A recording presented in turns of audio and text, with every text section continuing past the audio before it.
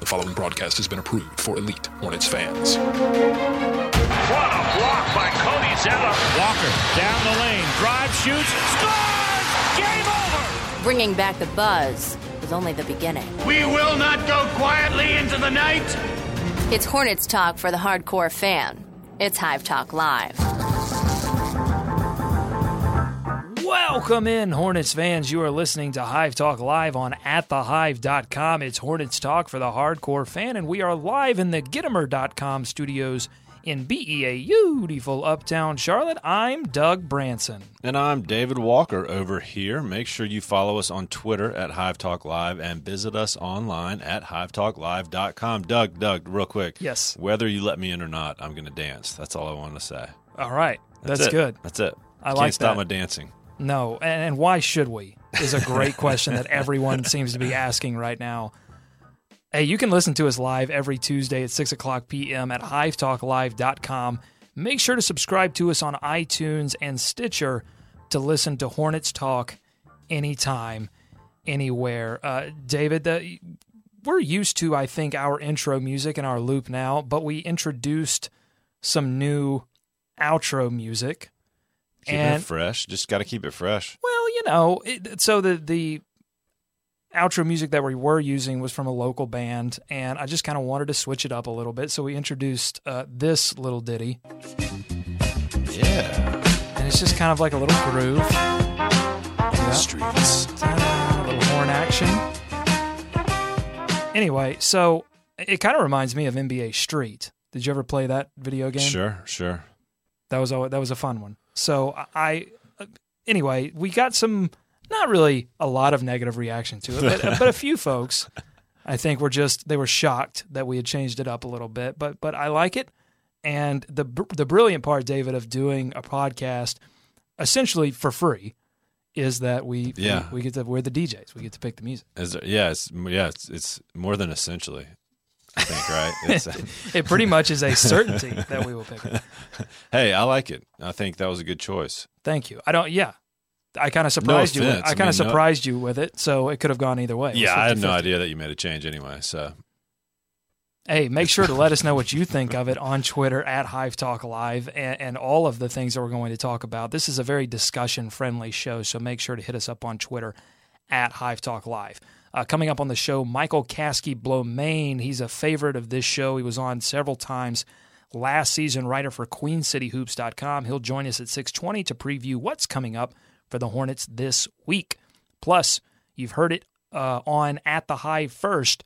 It appears the Hornets have narrowed down their D-League name choices to 3, David: Buzz, Swarm, or Attack. Which camp are you in? Again, tweet us at Hive Talk Live. And we've got our weekly NBA picks, some games for you guys to watch this week. We call it Nick's Picks because Nick Denning told us we had to call it that if we wanted him on the show. So that will be at 6:40. But first, the Hornets held on against the Portland Trail Blazers, winning 106-94 on Sunday. The Hornets were up by as many as 29 points, but an aggressive second half from Damian Lillard and rising star C.J. McCollum got the Blazers to within 6 late in the fourth quarter. Luckily for the Hornets and Hornets fans, Al Jefferson and Nick Batum, they showed up to play. They put the shorts on, combined 62 points, helped keep the Hornets in the win column. David, this win was impressive for a variety of reasons, but probably none more than Nick Batum's 33, 6, and 5. Gosh, so good to see him playing that way. He was playing with a heavy heart, obviously, over the past couple of days, thinking about the goings on in Paris and his family members over there. It was crazy to see that, he was keeping up with that, obviously, right before and during the Bulls game Friday night. His sister, lived nearby in there, and so he was obviously tuned into that. And like I said, just playing with a lot on his mind. But to see him in that game and then in the Blazers game, I think we had wanted to see that type of performance out of him when he came over, be the number one guy, be that guy. I mean, aggressiveness and looking to score and looking to do damage, something that we haven't seen from him, the start of the season. But offensively, it takes this team, takes him to another level, but it shows how dangerous this team can be when he's playing like that. A guy his size can also create. It's fun to watch. Yeah, and he's playing at an all-star caliber level. And we said, David, before this year got started, that with the injury to MKG, it was going to take a few guys making the leap. So we've seen Jeremy Lamb make a leap. Now we're seeing Nick Batum make another leap, and it was enough to get him the Eastern Conference Player of the Week honors. He scored 24, 29, and then 33 in respective nights. And Clifford is essentially given the keys to the car to Nick Batum at this point. And what I liked about the Portland game was that he didn't have to create for himself until the third quarter when he got a little separation on a three-point shot. But before that, it was two things mainly. This handoff that they've got going on, Marvin hit him with one, and I believe Al Jefferson hit him with another. Handoff, block, essentially form a wall, or as Van Gundy would say, form an effing wall. And Nick Batum would rise over the top. But there was also this little elbow pin down that they set up for him 2 or 3 times, and he curls off of it. And what you love about Batum, and really watch for this tonight against the Knicks, is how quickly he's able to stop and start his motion. Oh, yeah. He's able to just, especially from the lane, he's able to curl around very quickly before the defender can react and then rise up and fire. So quick, and it helps that he's got those long arms and can get that ball way up in the air. But, yeah, I mean, Batum, much to be impressed And he could do that beyond the arc, too. I mean, those are some of the shots that I didn't see him making on a consistent basis to start the year. And he can, on a curl at the top of the key, from 3-point distance, come off a screen and with not much room, like you said, rise up and hit that shot with consistency. 5 of 10 from 3 against Portland, 11 of 19 overall, 6 of 7 at the line. So he's doing it everywhere. 33 points to total in that game, and just a dominating performance coming off from coming off the Chicago game, which was good enough to put the Hornets in position to win that one too. And we're just not used to seeing that kind of performance where it was less about hot shooting and more about a guy just saying, this is my night. Yeah. I'm going to impose my will as an offensive player on this defense, doing it a variety of different ways. It reminded me, and I know that Clifford, I think, compared him to T-Mac and to one other guy that he's coached before, but he looked Carmelo Anthony-like. He didn't have like the Carmelo go-to moves, but just the way that he was moving off ball and looking to score. Wanting to score, the desire. Yeah, I'm not comparing the two play styles, just the desire to score reminded me of what we had seen out of Carmelo in the second half against the Knicks. And because he can create so well and because he can handle the ball himself, you do sometimes forget that he is obviously a very capable scorer. And, when he's with Portland, fourth option maybe a lot of the times on the floor with guys like Lillard, Aldridge, and Wesley Matthews even. But he would have those nights. I mean, he would have those career nights with them, score 27, 28 points, be the guy that would get the call for a game-winning shot. So you knew that was there and that potential was there. To see it in a situation like this, it's funny. Kemba and Al obviously have been struggling a little bit overall to get into the flow with the new additions. The new additions are getting a lot more comfortable quicker than those guys are. Guys like Lynn and Lamb, obviously, and surprising play. I think we thought Batum would give you about, what do we say? Anywhere between 14, 17, 18 points a night, something like that, which is average now. But you're seeing these bursts. You'd like that, yeah. But then if he adds this element on a week to week, I mean, you're probably not going to see 3 20-point games a week, but if you get those bursts on nights that Kemba is struggling or nights that, maybe Lamb struggles, it could be big for the Hornets. And it's fun for Hornets fans to watch, but I think if you're Nick Batum as well, so when you were with the Blazers, you were used to creating for other All-Stars, and I think it's got to be fun for Nick Batum as he looks to what team he wants to be a part of next season. It's got to be fun to play for a coach who says, no, Nick, we'll create for you. Yeah. We'll set up plays where you can come off pin downs and you can get to places on the court that you want to go. And Jefferson and Marvin and Kemba and all of these guys are going to buy into it. Yeah. That's a great selling point. Look, and Clifford, 38 minutes, almost 39 minutes in that game for good reason, obviously. Yeah. He was having a lot of success. But, yeah, I mean, he has 100% got the greenest light of any Hornet out there. There's actually there's not many red or yellow lights at this point for the Hornets, which is why bombs away. It's such a fun team to watch this year, or so much more fun than in years past. And to get back to 500, we can touch on the Bulls game a little bit, but that was a chance for them to get over that mark. Still a good game. It just didn't go their way. They were in that game the whole way too. So that's what I was looking for them out of this Portland game. That's a game they should have won. A Portland game at home on a Sunday, playing in your backyard. That they should beat the Portland Trailblazers in that game, and they did. Runs are going to happen in the NBA, so you knew that was coming a little bit, but it was good because you mentioned you were at the game, Doug. Was there a lapse? Was there? You get up, you score 70 points in the first half, and everybody's got a tendency to say, "Well, we can just cruise." I think it was part lapse, part you had a big lead, but they're going to score too. I mean, Portland's score. Portland has two great guards in Damian Lillard and C.J. McCollum. Yeah, so they came out of that half with an offensive intensity that the defense was not going to be able to fully match. But then, and this is going to be sort of a storyline as we go throughout the year without MKG, the offense has to play defense in a sense. Like you've got to match a team's offensive intensity with the Hornets' own offensive intensity. You know what I'm saying? Yeah. Like you're not going to be able to, especially against, again, good Western Conference all-star caliber players, you're not necessarily going to be able to match up with them offensively. I think that goes, again, to the Knicks tonight against Carmelo. You do your best to slow him down, but you've got to execute offensively. You've got to get to the basket, and the Hornets stopped doing that, and that's where the Portland Trailblazers were able to get back into this. But another guy we have to mention, and we did a whole big breakdown on our YouTube channel on it, is Al Jefferson.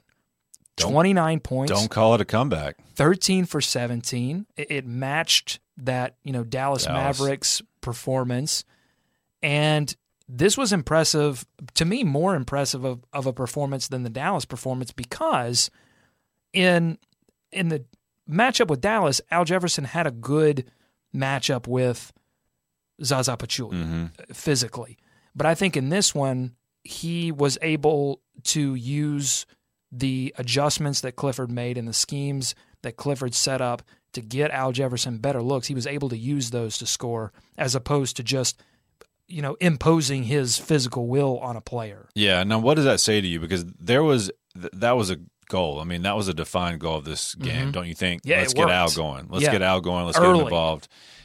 I mean, there's a lot of talk after that Chicago game. Is this the end of the road for Al as a Hornet? Are they moving away from all this? I mean, some of that could still be true, but I think Clifford still realizes that Al can give you 30 points, on any given night. Matchups, when the matchups are right, but I don't think they're going to forget about him just yet. No, and again, it's less about what Al does when he gets the ball and more about what this team does before Al ever touches the ball in terms of, setting up decoys, pulling away double teams. And again, if you want to check out a deeper dive into this and get some visuals, check out our YouTube channel. Just search for us there at Hive Talk Live. Okay, we've got some news here. Was that PJ ruled out? Ruled out for tonight. Could miss several more games. Ooh, so okay, sure. So that's going to be an adjustment. Possibly see some Troy Daniels in for the Hornets. Again, we're just sort of responding to this. We kind of knew PJ was going to be out, but that little added layer there that he could miss several more games. Again, he had a contusion on his quad that took him out of this Portland game. He only played 9 minutes before having to leave. And PJ, as we suddenly shift gears here, we can talk about PJ and his ability to give you that man-on-man defender. And we saw it against the Knicks in Charlotte, how he was able to really limit what Carmelo could do in the first half. Yeah. In the second half, he got into a little bit more of a rhythm. But I think it's asking a lot to shut down Carmelo Anthony for an entire game. Yeah, I mean, look what he did to MKG a couple, what was that, last season, 2 seasons ago? So you're either going to see, I think, Troy or Brian Roberts get more minutes, or, and I think a lot hinges on how this lineup that they're going to feature tonight against the Knicks, with Marvin moving to the 3 and Cody moving to the 4, how that works. And I think a lot will depend on that, whether you see Troy, Brian, or you see Frank. I'm sorry, who? Well, yeah, exactly. So Frank got 0 minutes against Portland. Okay. I mean, are you upset by that? I don't get it. I just don't get it. 70 points in the first half, and you can't find a 5-minute stretch for Frank. I mean, I've not criticized Clifford, and not that we're criticizing right now. It's just curious, and it's hard to argue against that thought that he doesn't like playing rookies. When that game was out of hand, you knew a run was coming, but to not be able to find room for your draft pick that is NBA ready to play today in a game that's various levels of being out of hand throughout the night is just kind of baffling to me. He has 29 points this season total. That's the least of the top 10 picks.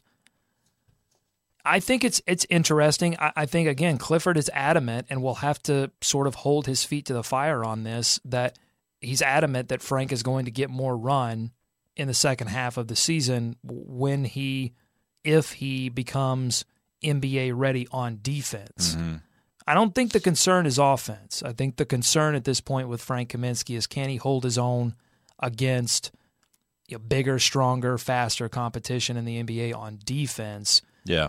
And I mean, he's got a lot more roadblocks in front of him, as far as the depth chart, obviously. I'm going to put a big what if in front of you, David. I think that if MKG doesn't get hurt, Frank is featured a lot more in this offense, because MKG getting hurt, in my mind, has really elevated the role of Cody Zeller and his defense on that second unit, and the need for that. So, MKG would bleed like Batum is now. MKG would often bleed into the second unit to give them some reinforcements on defense. Yeah. And we've really seen that role shift to Cody Zeller. And it almost, again, makes it impossible to get Frank in certain situations because, and we'll see it tonight against the Knicks, I mean, Cody Zeller having to guard Porzingis. Yeah. And just different matchup situations like that when you have Frank, who isn't physically ready to play NBA level defense. Yeah, I mean, he's going to get his chance, whether it's injury or just getting ready. That's just one of those times where you look at it and you're like, no minutes in a game that's a blowout at home. I mean, I'm not questioning Clifford. They know the team a lot better than we do, but how do you argue that? How do you argue that if you're the fans looking at that? Here's our draft pick, and he's not playing 1 minute in a game that's essentially a blowout. I understand, and I understand fans' concern, and I'm a little concerned as well, but we just have to see if Frank gets that adjustment. And again, I think that it's situational at this point, less than Frank being a disappointment in any stretch. And we've seen guys. It's going to take 2 or 3 years for this guy to really show anything anyway. I mean, It always takes, It's like, okay, so he gets in the Chicago game. Right. So you never know, and that is another thing that Clifford harps on and likes to have people know when they're going in and what kind of minutes they're getting. Hit a 3 against the Bulls. I'll say this for Frank. I don't see any hesitancy on his part. Certainly not on the offensive end, on the perimeter. Is there areas for him to work on? Of course, yeah. So I think a lot of those were known, and I'm sure the defensive side of it is the biggest thing that's hindering him playing more right now. Yeah, and I think too, Spencer Hawes and his playmaking ability. I mean, he had 4 assists against the Blazers, had 0 points, but I think at this point, you talk about Spencer Hawes' role on this team. It's not to score. It's not really even to shoot threes. It's to be a 3-point threat. Yeah. And make plays. And sure, will he do some silly things? And I think it's sort of you're weighing your risk versus your reward. He does he does enough good stuff. He's a playmaker. Yeah. I mean, he makes really good plays. And I'll say this too as we wrap this up. We're waiting on MKB, Michael Kasky-Blomane, to join us here at 6:20. But what I really like about this Portland game and the way it ended, because I think a lot of fans would look at this or maybe look at the box score and they didn't watch the game, or maybe they did watch the game, and they look at this and go, ugh, the Hornets blowing a lead. And I think it's fair, but at the same time it's unfair because the NBA it's the best of the best, and guys are going to make runs in the second half. Adjustments are going to be made. And it doesn't matter whether you're up 30 or 3. Teams are going to make runs, and it's how you respond to those. And I think the Hornets did a great job of responding with late-game execution on offense, which, by the way, we haven't seen a lot of. I mean, we've seen some close games be lost early in the season because they couldn't execute on offense. Oh, God, yeah. Against Atlanta twice and against Miami. In this game, they got punched. They had enough of a cushion. Back. They had enough of a cushion, too. That was a good thing, obviously. But, yeah. Well, they got it down to 6, and there was no guarantee. All the momentum was with Portland and Nick Batum and Jefferson and Jeremy Lin with that great behind-the-back pass to Al Jefferson for the bucket. I mean, those were crucial plays to keep the Hornets moving in the right direction. I'd rather see them win like that. Then show a little something. Right. Yeah. Then because if they win by 30, it's just like when we came in after the Chicago game that they won by 30. You go, well, they had a hot shooting night. If you're Chicago, if you're a Chicago fan, you're saying, well, they just got hot, And you're so mad at Brian Roberts too. Right. If you're Jimmy Butler, you're just like mad at Brian Roberts. Don't shoot, Brian. Stop shooting. One thing on that though, you mentioned two guys, Lin and Batum. Yeah. Last year when we would see that, who's the only guy that can handle the ball and create things and do anything? Kemba Walker. It's Kemba. And so now having those two guys, this is something we've harped on a lot, but you see the difference it can make. I mean, when you have guys on the floor that can make decisions, create for other guys, that behind-the-back pass to Al is a perfect example. It's such a different aspect for this team to have this year, and it's it's good to see because that easily could have gone the other 6 points. That game was right there. For more on this game and all your news and analysis on the Charlotte Hornets, head over to atthehive.com. Here on the Hive Talk Live hotline, waiting patiently, is our good friend Michael Kasky-Blomane. He's a writer for QueenCityHoops.com. Michael, how are you? Hey, fellas, I'm good. How are you? Thanks for having me on. I appreciate it. Absolutely. Well, we were welcome back. We had you on a few times last season. Always love your commentary, and you also write and blog about the Philadelphia 76ers. The Hornets have the Sixers coming up later this week. So we wanted to get you on here to get a little bit of that take and a little bit of your Hornets take. What have you seen? We haven't talked to you since last season, so just give us your thoughts on the team. We're 10 games in. I feel like coaches in the NBA, they like to look at these things sort of 10 games at a time, like NFL coaches like to look at things 3 or 4 games at a time. What do you think 10 games into the Hornets season? I think there's a lot to feel good about 10 games in, especially after the rough start, the 0-3 start where the team there was obviously a little bit of concern how some of the new pieces were fitting in and how Clifford was handling the rotations. But since then, I think there's been a lot of positives, especially with the offense. I think they did a really good job of addressing some of their issues from last season, mainly with adding some shooters and some guys that could kind of score and create on the offensive end. Compared to an offense that was, at times stagnant and relied too heavily on either Kemba or Al to create. I think now you're seeing, obviously, Nick Batum has proved to be a great addition so far. He's really, obviously, is getting an opportunity to be an option in an offense where he didn't really have, that opportunity as much in Portland. He was kind of a third or fourth fiddle there. Now, he's obviously has a more prominent role in Charlotte, and I think he's really, doing his best to capitalize on it.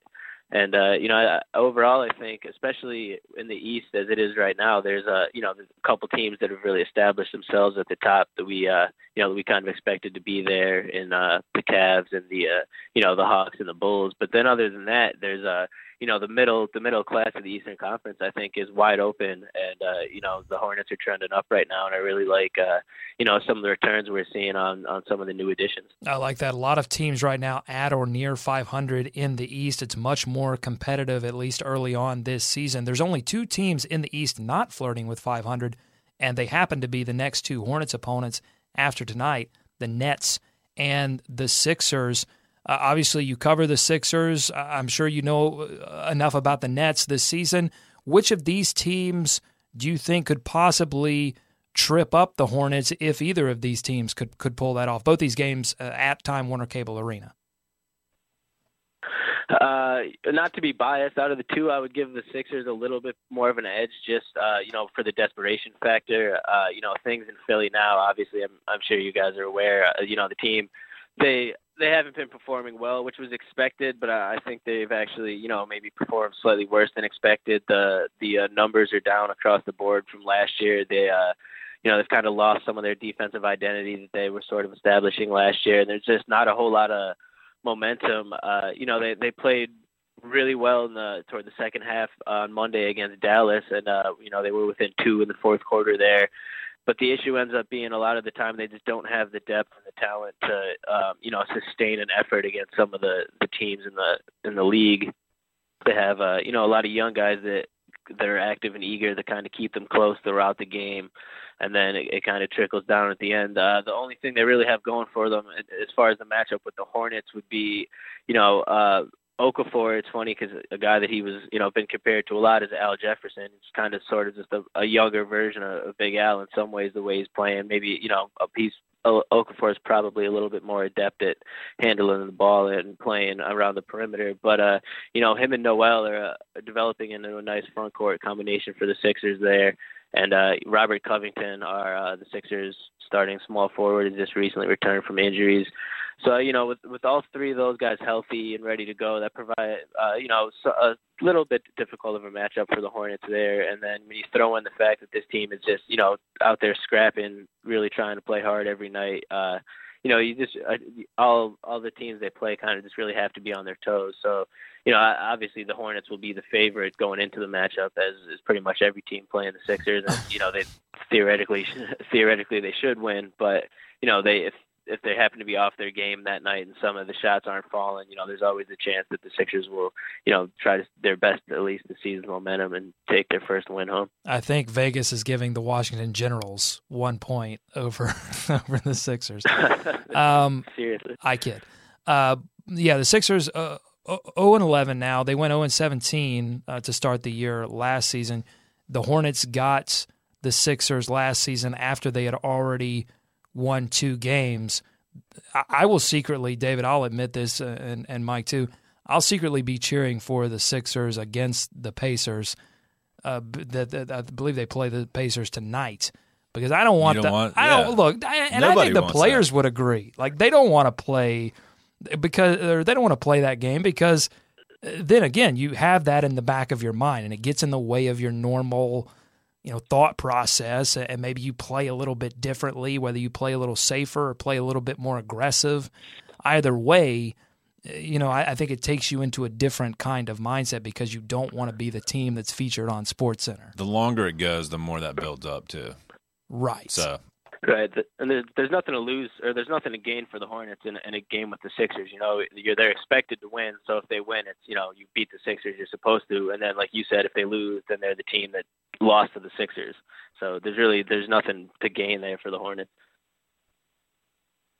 Yeah, tell me this about the state of that basketball team. I mean, you mentioned they play hard every night, which he's asking, do you trust the process? I think that's what he's getting. I mean, is the process still being sold the same way it was, and are fans still buying that?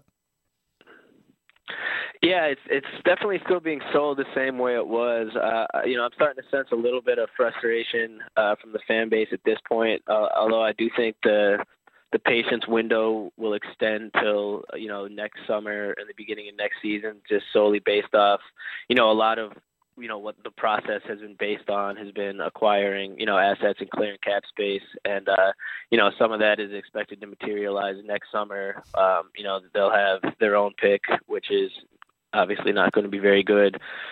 They have potentially will have the Lakers pick, which is only top 3 protected, and then they'll have 2 other first-round picks coming over from the Heat and the Thunder. So they'll have 4 first-round picks and what's projected to be a pretty decent draft. A bunch of cap space, and especially with the new TV money coming in, and then two of the biggest question marks so far in the process have been the 2 lottery picks from the 2014 draft. Obviously Joel Embiid and lesser known Dario Saric.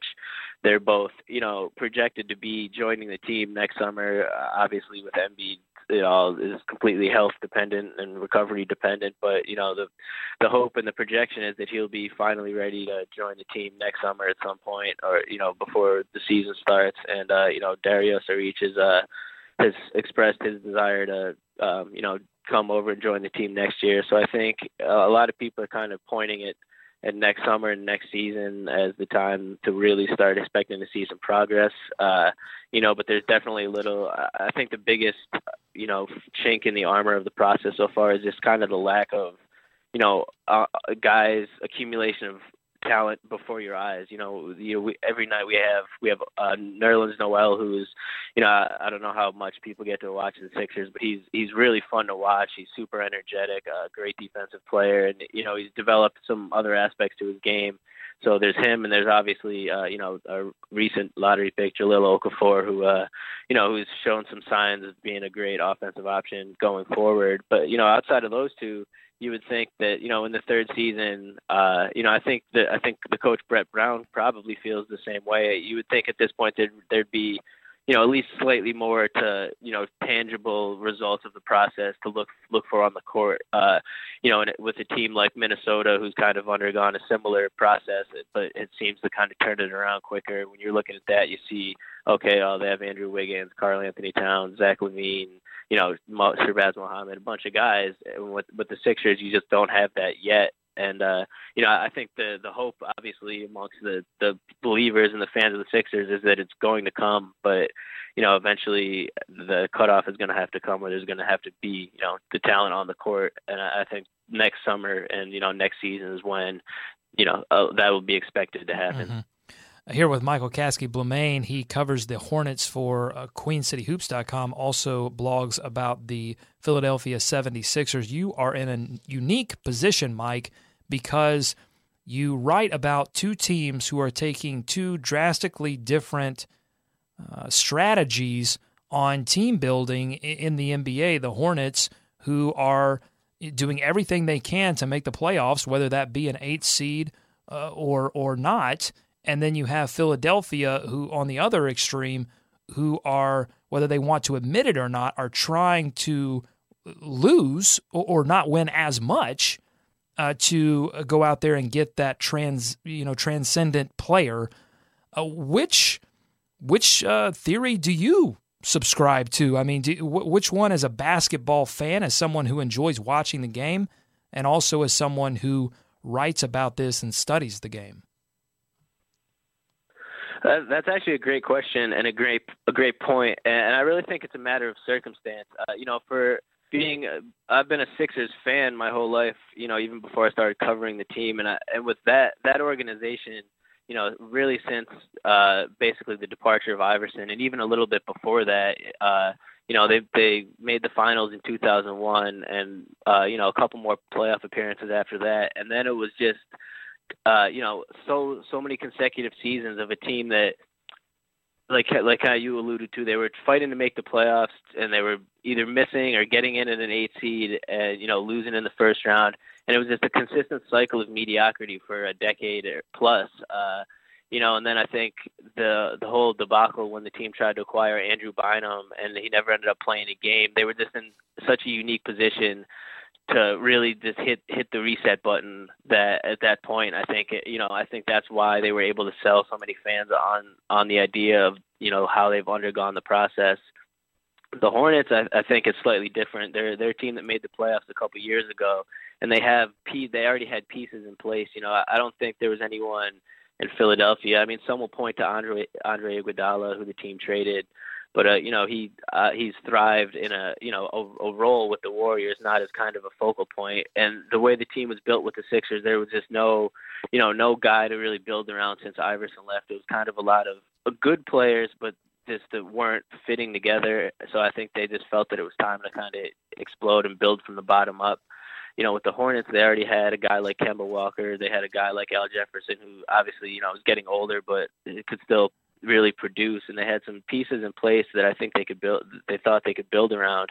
And especially at the time with the East being pretty open, you have to, you can't, you have to kind of credit the Hornets for going after it. You can't fault them for not doing what the Sixers are doing.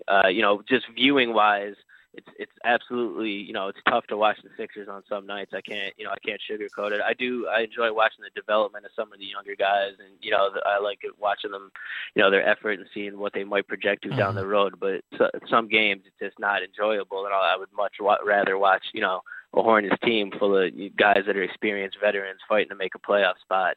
From that perspective, yeah. I was just going to say, I think that there are some Hornets fans who would rather see this thing blown up than try to compete for a playoff spot, and I think that those fans would be wise to talk to some 76ers fans and see, or some Bobcats fans, fans. It's not that long ago. Or exactly, and see the experience, and not only that, but I think, Mike, you make a great point with the T-Wolves, because I think the T-Wolves are trying to find a little bit of a middle ground where you go out and you get the transcendent player, but if you don't have anyone to put him around, and I think Karl-Anthony Towns is benefiting from being around, Andrew Wiggins and Kevin Garnett and Kevin Martin, veterans who can play basketball. Andre Miller. Or have played basketball at an elite level. You benefit from being around that. They seem to have found a really great mix of in between of being able to get a lot of playing time experience for their younger guys, while also incorporating veterans of like Kevin Garnett, Kevin Martin, Andre Miller, guys like you mentioned, and a guy like Ricky Rubio, who's borderline veteran at this point. He's been around for a while. Having those guys playing, but still getting to play the two past number one picks in Wiggins and Towns 30-plus minutes a night and really let them get the experience and develop. I think they found a nice balance there, and it's it's already starting to show this season. They're I don't think anyone's expecting them to really contend for a playoff team or a playoff spot down the road, but their signs for the future are definitely there. Great stuff, Mike. Always enjoy talking to you. Where can the good folks out there follow you on Twitter? You can find me on Twitter at @TheRealMikeKB. Contribute to a lot of various sites. I just post all the stuff right there. So it's at @TheRealMikeKB on Twitter, and I appreciate you guys having me on. Absolutely, always good to talk to you, Mike. Thanks. So he brings up again, I think, a great point. There's nothing wrong with winning, and it feels like weird to say. But honestly, I think that this situation in Philadelphia is coming to a head, and I think another summer and another season.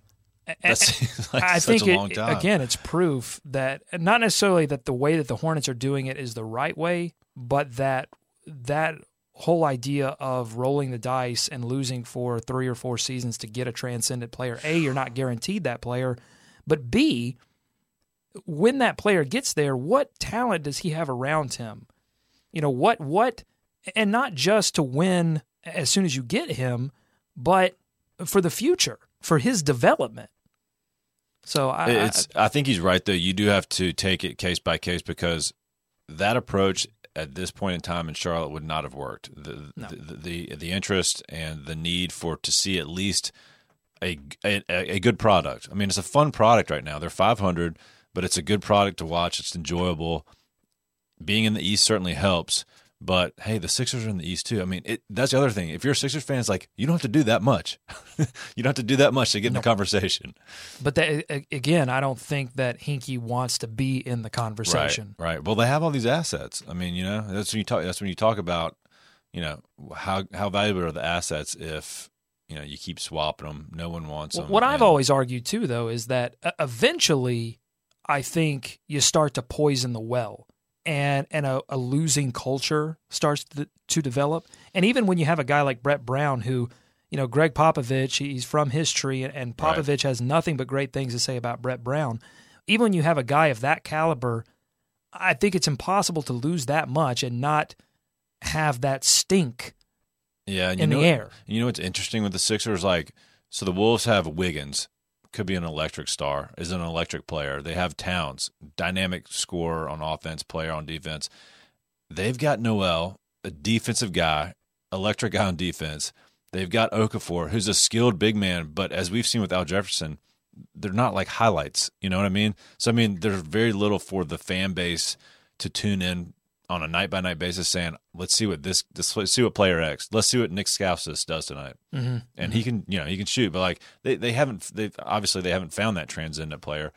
Maybe it's Embiid, maybe it's Darich, but Okafor. Yeah. Okafor, I like Okafor, but just being a rookie, it's going to be hard for him to shoulder the load and say, hey, come out and see Okafor go to work on the box. I like him, like I said, but they're just hitting a lot of stumbling blocks along the way. Well, hopefully the Hornets end up being a stumbling block on Friday, 7:00 p.m., that tip time in Charlotte. The Hornets also play the Nets, who are 1-9. They're struggling as well. Got a very good coach in Lionel Hollins, and they have talent on this starting roster. Brooke Lopez, Thaddeus Young, Joe Johnson. Although That's Johnson the one I'm is more worried about. really but he's struggling. I think he said, let's see, I have it, 19% from three. Those are not so much Lance Joe Johnson, Stevenson numbers. But aren't you more worried about the Nets than the Sixers at this point? Oh, absolutely. Because here's the thing about the Nets that people have to understand. So they're 1-9, but in their past couple of games, they've really should competed. Be the Warriors. They took it. Yeah, they had that Warriors game in hand, and they didn't foul in a late game situation that really ruined them. But they have struggled to score. Jarrett Jack is getting healthy. He's playing better. He had 21 and 12 against Sacramento, and then 28 and 9 against Golden State. They'll both be on a back-to-back. And that's the thing about the Nets. Like the Hornets, they've had a really tough early schedule. They've had 7 games on the road, 3 sets of back-to-back. So all I'm saying is can't fall asleep on the Nets, and you really can't fall asleep on the Sixers because you don't want to be that SportsCenter team. We have the Hive Talk hotline is lighting up. We have our next guest and a regular now on this show, Nick Denning, here for Nick's Picks. Nick, how are you? I'm doing all right, guys. How you doing? Welcome back, sir. Let's get into these picks pretty quickly because we've soaked up so much time basically complimenting Nick Batum. So I want to get into these picks pretty quick. Just deservedly so. Well, absolutely deservedly so. So let's get into the recap. David, you had the clean sweep last week, 3-0. That's right. Congratulations. That's right. Nick, you and I went 2-1. Although you may want to check me. Right. I don't know. You tried to check me last week. What'd you guys miss on? I missed on Wizards Thunder. I took the Wizards. Nick, I can't remember what I missed. Yeah, but I'm certain he did. I know I missed one though. I believe you this week. I double checked. I triple checked. All right, we'll start with you, Nick. What are your picks for this week? What to watch for in the NBA? Well, my Hornets lock, and I made this pick before I realized that we're playing Philadelphia Friday. But I took tomorrow's game against the Nets. Yeah, that's my lock. That's my lock. My league pass special is Houston versus Memphis. I think it's on Thursday. That may just know they're playing each other this week. I'm taking Memphis, but this game is interesting just because both of these teams are they're struggling, and these are both teams that were very, very much contenders last year in the West. So just kind of be interesting to see, could this game maybe jumpstart one of these teams? And then my national TV game is Spurs versus Pelicans, and I'm going out in a leap here. All right, I'm taking the Pelicans. Boom. For some reason, I just have a feeling about this. I don't want to, I picked the Warriors too many weeks in a row. It's time I took a chance. They're never losing. They're not going to lose. It's not a bad. It's never a bad bet for sure. All right, David, who do you got? One quick note there: that Houston game is Friday there next for anyone that was looking for that on Thursday. Yeah. Let me pull up my picks. All right, Hornets lock. I think I gave it away. Sixers Friday night. I like the Hornets to get that win.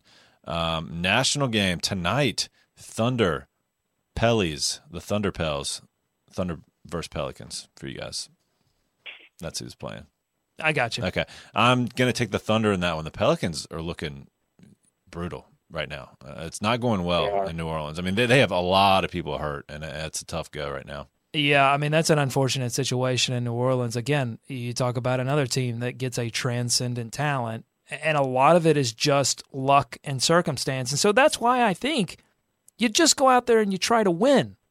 And because the chips are going to fall where they may either way. You still take your chances with Anthony Davis, I think. Borderline rapping right now. But that'll be a good one to tune in. You never know when Russell Westbrook is just going to just crush someone on the boards or just oof. That's never a bad watch. That's a good watch. League pass game. Kings, Heat. Speaking of never know what you're going to see, the Kings, who knows? They could get in a fist fight on the bench. They could not come out after halftime. It could be the best of both worlds. That's the hilarious thing to me, guys, about all of these stories that come out and say, well, they had this meeting or that meeting, and now things have been smoothed over. It's like it's not smoothed over. George Karl is hanging on for. He knows. Gosh. He gets it. He's hanging on. He's like, how long can I make this work? But he knows it's coming. It's a mess, man. I mean, right. He's going to get fired. I don't know why we're all, we all buy into these stories. He's not stressing it though. They're going to lose 3 straight games. DeMarcus Cousins is going to punt a basketball and hit somebody in the face. I mean, you just think of the craziest things you can think of, and then it's all going to be over. Cousins is such a talent. I mean, would you trade for him right now? I think you have to, just because talent wins out. But I mean, he's not. And I like him a lot, but he's not exactly a good showing right now. From a team leader standpoint. Hornets for Jefferson, or Boogie for Jefferson straight up? Yeah. No, I wouldn't do that. I'd do it. Yeah. I wouldn't do it. That's hard. I wouldn't do it. That's tough to turn down, right? I wouldn't do it because I think, especially on this team, I mean, we've seen firsthand how one cog can ruin the whole machine. That's true. I mean, we've seen it. Of course, this would be like a top 10 player in the league, so you may want to take your shot. Yeah. I take my shot. Yeah, exactly. I mean, I got faith. I have faith in Clifford. I think Clifford could get around to him because you saw. I mean, look, Mike Malone and Boogie were working well together last year. Yeah, that's a good point. And here's the thing. Here's the difference between Cousins. Here's the difference between Cousins and Lance. Cousins is going to produce, so that solves a lot of things.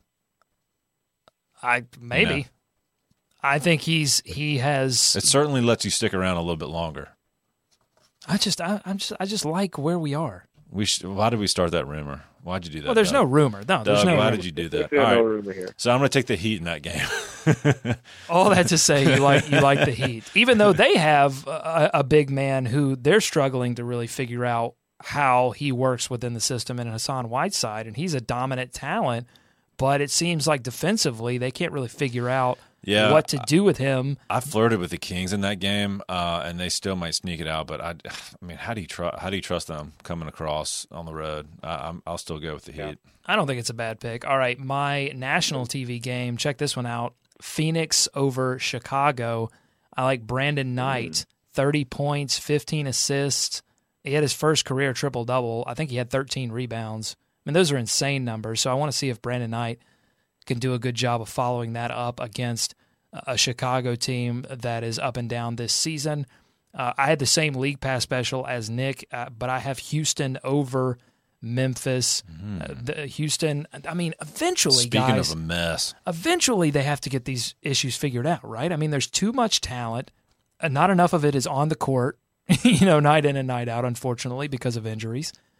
But eventually, this team has to get things figured out, and eventually, hopefully, for my fantasy team's sake, James Harden will get some things figured out. Sheesh! I mean, the bad thing about that, they're in the West. I mean, how much time you can't really afford to mess around. No, yeah, exactly. Although the East is more competitive, you could make that same argument this year for the middle of the East. And finally, my Hornets lock. I'm going Hornets over Brooklyn. I knew about the Sixers game, but I'm still taking Hornets over Brooklyn. Not because I think they'll lose the Sixers game, but just because I think the Hornets will will want to go out and put some Schadenfreude on the fans and give Brooklyn one more step closer to giving Boston, another number one overall.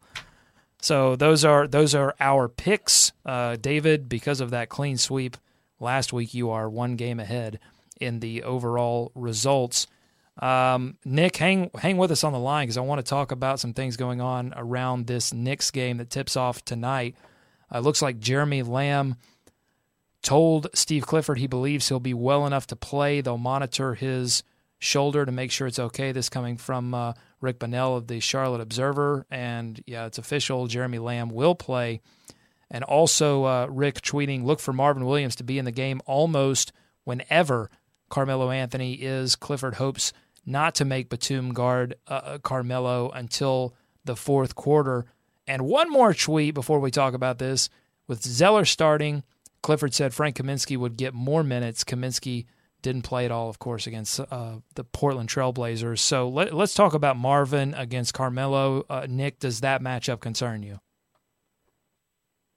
It concerns me a little bit, but Marvin does play very aggressively on D, and he knows how to. He knows Carmelo's going to try and body him up, but I think he did a solid job the other night. I mean, it's kind of the whole thing with Melo is just trying to keep him out of a rhythm, and I think Marvin did that fairly well at times.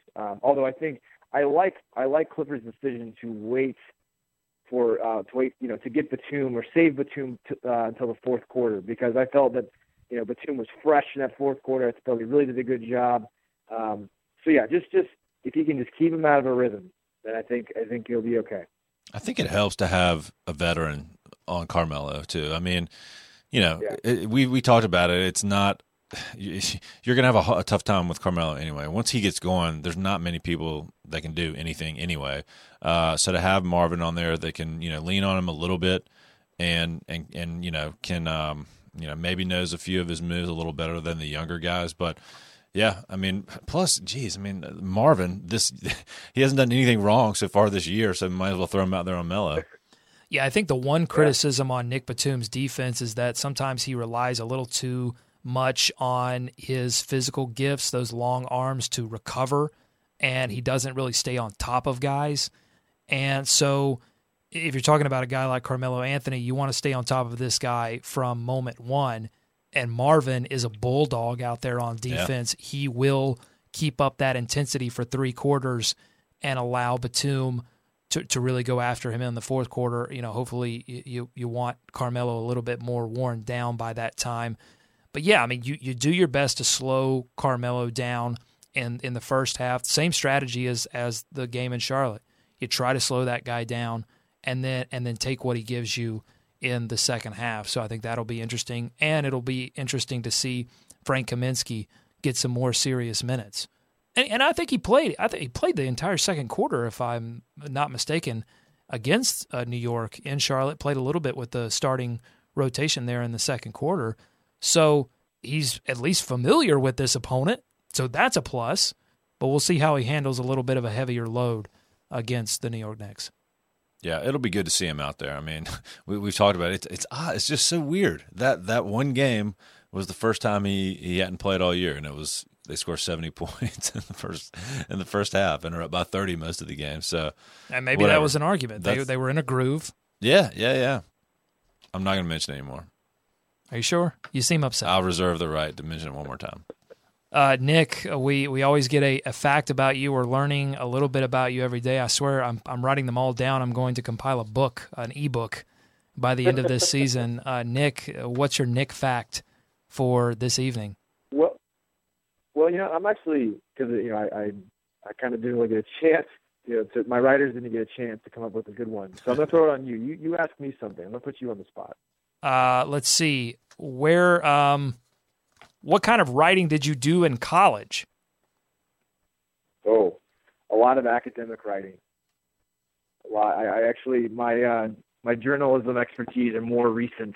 I studied English, and did a lot of long-term papers on different various literature subjects. Okay, if you were to describe the Hornets' rostered their season so far as a Shakespearean play, which one would it be and why? Oh man. Yeah, really. Hey, listen, he didn't come prepared, so I get to throw. I know that's true. That's true. I mean, hopefully one of the happier ending ones, but there aren't many. I mean, he's I'm more familiar with his tragedies, and I don't want it to end like Macbeth. That would not be a good season for the. All right, if that makes any, I don't even know how that would make sense, but I like it. Yeah, I mean, something where the main character doesn't things don't end in flames, or his eyes aren't gouged out or something like that. I think you're talking about Kemba Walker. You're really hoping that he doesn't, or Al Jefferson too. You're hoping that these guys don't flame out. And I think we've seen Kemba, as you said at the beginning of the show, we've seen Kemba Walker and Al Jefferson struggle. And against the Knicks earlier, several days ago, the starting lineup really suffered, and it was the bench that Clifford rode into the fourth quarter. So, I mean, you really got to see these starters step up against the Knicks, because Carmelo is famous for watching tape, for making adjustments, and I don't think that he'll necessarily want to get off to that same slow start. So the starters have to play a lot better, and I really put that on Kemba Walker. I expect Kemba to have a big game. I think he loves to play. He loves to play at MSG. I do too. He's been struggling to score. He's done a lot of other good things, but scoring has not been one of them. I expect them to really key in, the Knicks, to really key in on Nicholas Batum, try to stop what he's been doing for the past couple of games, and that's going to open up Kemba Walker. I like it, Doug. You've been on time with your predictions too. And listen, I'm not normally. This is a very weird year. I'm feeling very strange because I've gotten a couple of things right, and I don't know what to do with myself. Well, we haven't mentioned the Porzingis zinger from last week, but just real quickly on it, that guy is huge. He's massive. He's massive, and he moves like, I mean, it really does remind you of like. He makes Zeller look small. Oh my God, he's huge. That was shocking to me. And he's skilled, so I think they're going to like him in New York. I like from what I saw from him. He scored 8 points in that first quarter against Charlotte, and he really got into a rhythm. So I think it's key again for the starters to come out prepared and not let those kind of things happen, because it's easy to think like, oh, the Hornets won a close one and Porzingis missed that shot. I'm sure they played well the whole game, but the Knicks had that game kind of under control until the end of the first half, and then they got the game back under control, and then the Hornets made a run in the fourth thanks to Jeremy Lamb and Jeremy Lin. There have been some good Hornets-Knicks games over the last season and a half. Starters have to play well. All right, Nick, we'll give you the final word. What do you think about this game, Knicks-Hornets? What's your prediction? I feel pretty good. I think because the Hornets are playing very well the last couple of games, particularly Batum. But it's tough just because it is on the road, and the Knicks. I think the Knicks could feed off of a couple of their players getting hot. I think, honestly, we probably would have lost that game last time in Charlotte if we hadn't gotten hot there late in the fourth quarter. Because I just felt like the Knicks really controlled large portions of that game. But no, I think like I'm agreeing with you, Doug. If the starters play well, particularly Kemba Walker, I think this could be a good night for the Hornets. Nick, always good to talk to you. We'll talk to you next week. Yeah, sounds good. Thanks, guys. All right, we've got about 2 minutes left. Time for one last thing. We'll talk about this Greensboro D-League news. So the Hornets. The Hornets are getting. I know I'm not going to cut this. This is not getting floated, folks. So. The Hornets are getting a new D-League team. It's going to be in Greensboro. And that's the important thing, Doug. Right. They're getting a D-League team. And it's going to be good for the franchise. Yep. Now let's talk about the superfluous stuff. All right. This was uncovered by the My Clippers Twitter account. It's a very odd Twitter account to stumble upon this news, but they brought it to At the Hive's attention, and we did the research and we confirmed it, and the Hornets have narrowed down their choices of names to 3 for this D-League team: the Greensboro Attack, the Greensboro Swarm, or the Greensboro Buzz. And we've polled people on At the Hive. We've been paying attention to the comments. We've gotten a few tweets. I'll read those really quick. Looks like we have one for Buzz here from D-Rob. And R. Lee saying since there is a B in Greensboro buzz, that sounds better. I'm actually in agreement with him. I had that thought as well. I like, and we're in radio, so this makes sense. We like how things sound. So Greensboro buzz, to me, rolls off the tongue a little better than Greensboro swarm. What say you? Greensboro buzz. It is a little better rhythm to it. I'm curious. They're all why are the names that are buzz, swarm, attack? Why no? What do you want? Like Greensboro defend, Greensboro? No, something that's Greensboro lounge.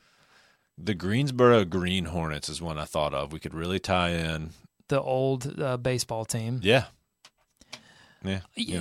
No, I think that was a valid point, and I think as the D-League matures, it will be important to at least have the names associated with the team. So if it's not going to be Hornets, then I think it should probably be Buzz some tie-in. or Swarm. Where does Attack come in? I mean, it's a unique. You have to have one in there that's a little bit of an alternative. Greensboro Attack does not roll. Or maybe it's one of those situations where you really want Buzz or Swarm, and you throw that one in there to be like, well, we know we're not going with Attack. So real quick, do you think the Greensboro Bobcats? Okay, first of all, would it be funny? Yes. No. Yes, it would be funny. It's not even funny to me. I'm not laughing. You're not laughing. Why not? Because it's not. It's just so. I mean, it's not going to happen. They want to get away from that. But don't you think that would be kind of just like a nod and wink? No, I am not. I am 0%. I could not be more adamant that is such. I will say idiotic idea. It's not even silly. It's not. I don't know what other nice words you could say. I think it would be idiotic to do that. Like that era is OVER. It's over. But over. The one thing I'll say, it's kind of nice to have a little bit of recognition for that era. That's all I'm saying. We remember. I know. I have T-shirts and hats to prove that it existed. They don't need new uniforms. No. You could take new uniforms. They had new uniforms every year. They could have the best uniforms in the D-League. Each player could wear a separate Bobcats uniform. Now, that would be funny.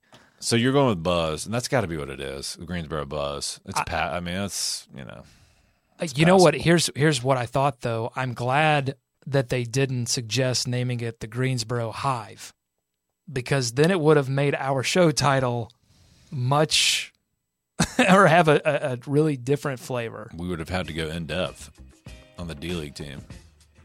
At least we would have had to have a segment we would have been required. All right, so Greensboro Buzz, it's decided. Well, Swarm won on At the Hive. So, okay. Swarm won on At the Hive. But keep letting us know what you think, and we'll read some more tweets on the next show. Tune in. We're back on Saturday. We'll recap the week that was and get you ready for the game on Monday. Thanks for listening. Thanks to our guests, Nick Denning and Michael Caskey, Blow, Maine. See you next time, folks. Less Swarm, Charlotte.